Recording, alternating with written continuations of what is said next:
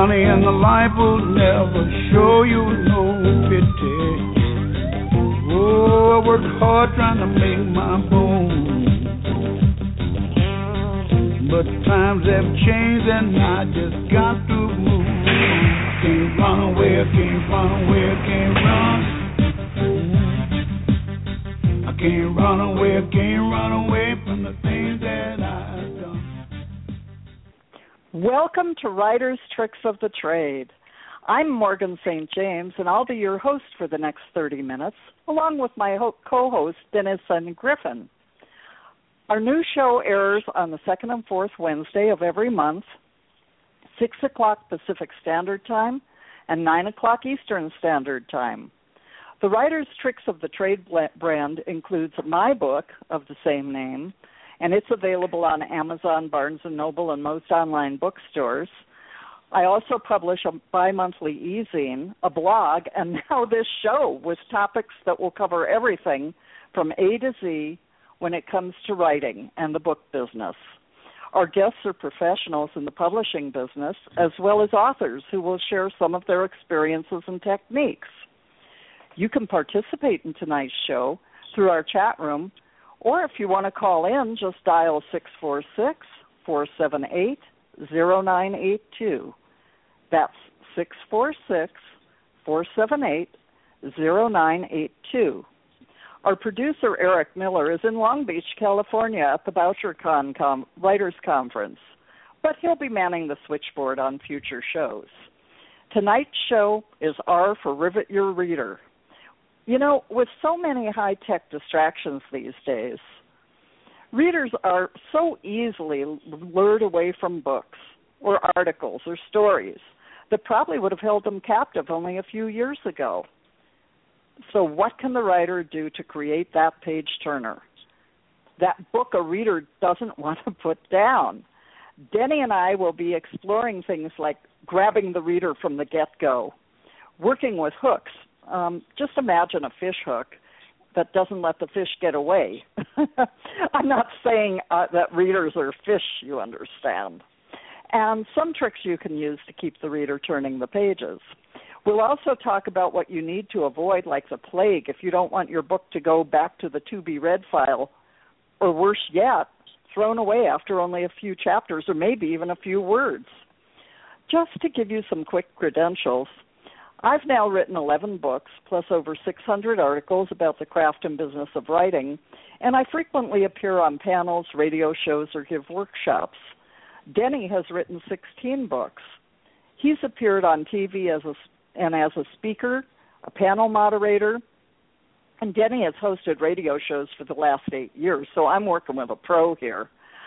You can learn about me by visiting www.morganstjames-author.com, or you can visit writerstricksofthetrade.blogspot.com, and there'll always be a listing of upcoming new show topics.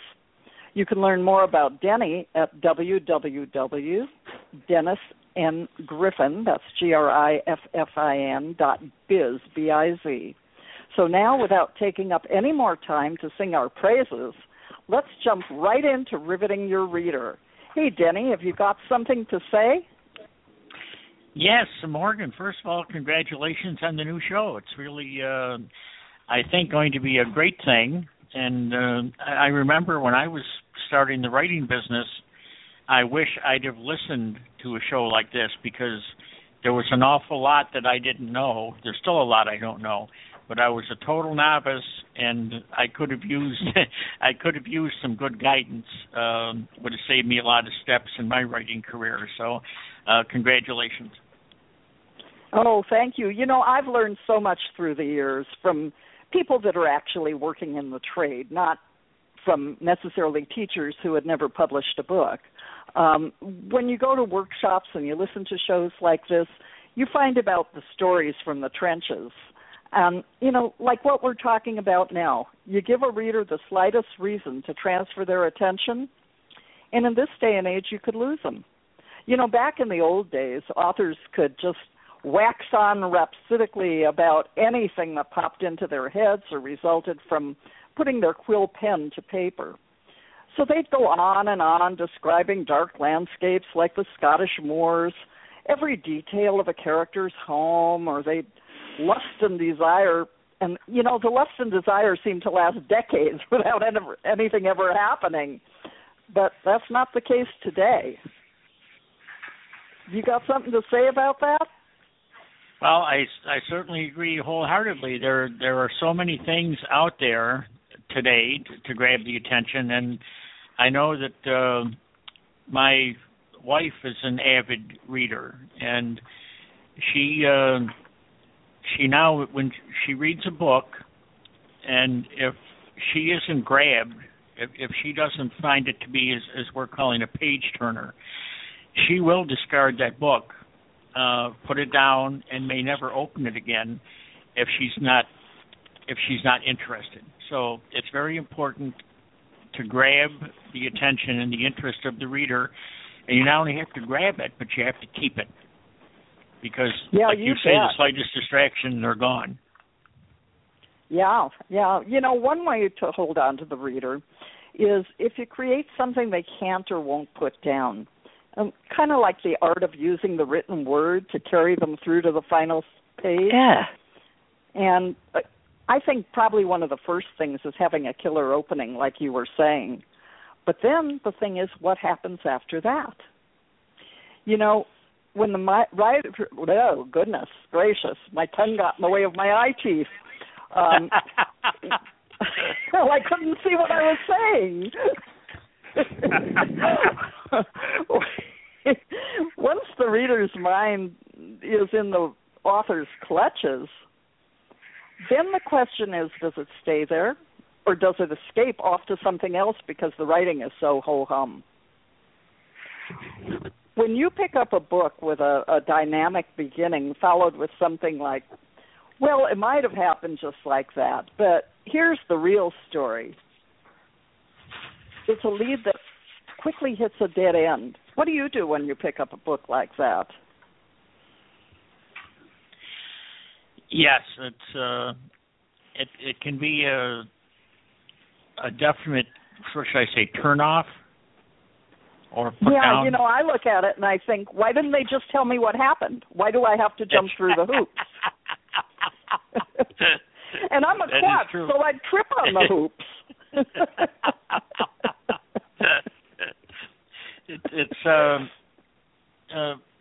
Morgan, I really believe when I first started writing, I think one of the first things I was told by someone I met who had some experience was I think they referred to it as the lead hook. That was the grabber, the opening chapter, preferably the opening page or the opening first few paragraphs. And there wasn't so much thought, I don't think, and I'm going back 18 or 20 years now. There wasn't so much thought then. You're giving away your age, Denny. We're just young kids here, That's right. But there wasn't the emphasis on keeping the attention, because the main thing was you hook them, and then it was just kind of assumed, because they had nothing else much to do, they didn't have all the distractions, that no matter how the book was written, they'd kind of stick with it.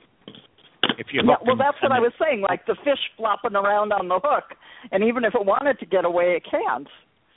Yeah. Yeah, so you know what? Let's take a hypothetical thing. Let's set up an example with a hook. Let's say maybe the story's about a healthcare organization and they're ripping off the government.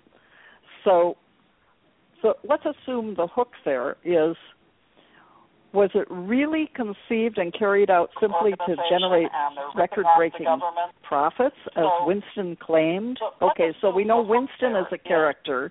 Winston is probably a whistleblower. And now, by putting that little question in the reader's mind, was that the only reason that he did it, for record-breaking profits? So it does tell the reader that there's something wrong. What would you think if you were reading a thing like that? I mean, would you think that there might be something more going on and you wanted to keep reading to find out, well, what's this other thing they're alluding to?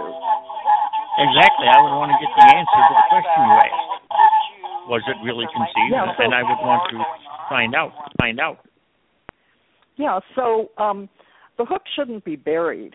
You know, it needs to clamp shut at the earliest time, grab onto that reader before they have a chance to consider even the slightest waver in their attention. And give them the rebuttal to that so what before they say it, and then they'll keep reading. I mean, just like you said, you know, something like that would grab you. You'd want to know what was foreshadowed there. What did Winston have an ulterior motive?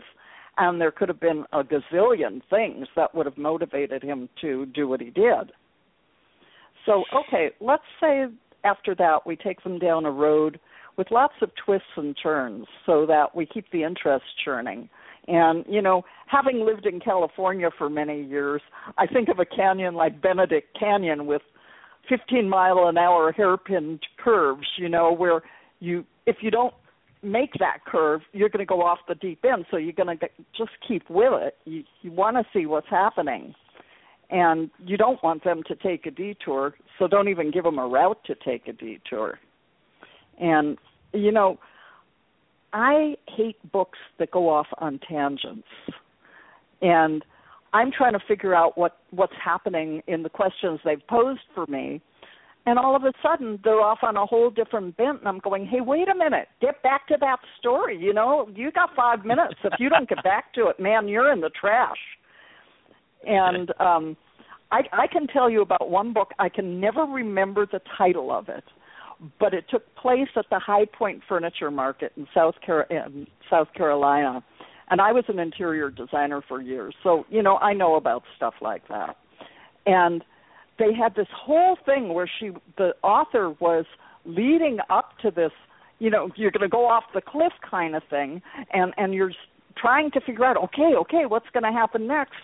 And all of a sudden she brings in a character that hasn't got a darn thing to do with the story, and he's some kind of a rug cleaner that ruined a rug because a dog peed on it, you know, which had nothing to do with the story. And she goes on for 2 chapters about how this rug cleaner was trying to clean the rug, and I'm thinking, oh, well, maybe this has something to do, you know, it's a backstory. Something's going on here I don't know about. And then, boom, the rug cleaner's gone, and we're back into the story. So, you know, those are the kind of things you got to avoid like the plague. And I do remember when I first started writing, the first published book that I actually had was one that has just been reissued in a second edition, A Corpse in the Soup, which was the first Silver Sisters mystery. And my sister and co-author, Phyllis, who will be a guest on our show in December, we went off on tangents. And we were working with an editor who said exactly what I've just said. You know, you can't take them on a little journey around the park while they're trying to figure out who the killer is or who's going to get killed next. And so we learned an awful lot from that editor. And while there were cute little stories that were kind of side stories, we developed the technique of giving Flossie, the mother, who's an 80-year-old former magician's assistant. Her husband was one of the 5 great Harrys of magic. I added 2 Harrys, the 3 Harrys of magic. And so we made her just be a little forgetful. So she'd start going off on a tangent on a story, and we'd let her have like maybe one line into the story, and her brother-in-law, who was also a magician, would say, hey, old girl, you're running off the tracks. Does this have anything to do with what we're trying to figure out? And she'd say, no, but it was a good story. You know, so that way we kind of got that in without diverting the reader and having them go down the merry path while somebody's getting their, you know, head bashed in. Have you had any experiences like that? Well, I'll tell you, as we were talking, I was thinking about something. It's not quite like that, but I wanted to mention, while it's in my mind, something about we mentioned that if after the opening hook and the initial getting the reader interested, if you end up then from there you end up with a ho-hum, boring chapters and boring story, that you can lose the reader. And another way I found that, and I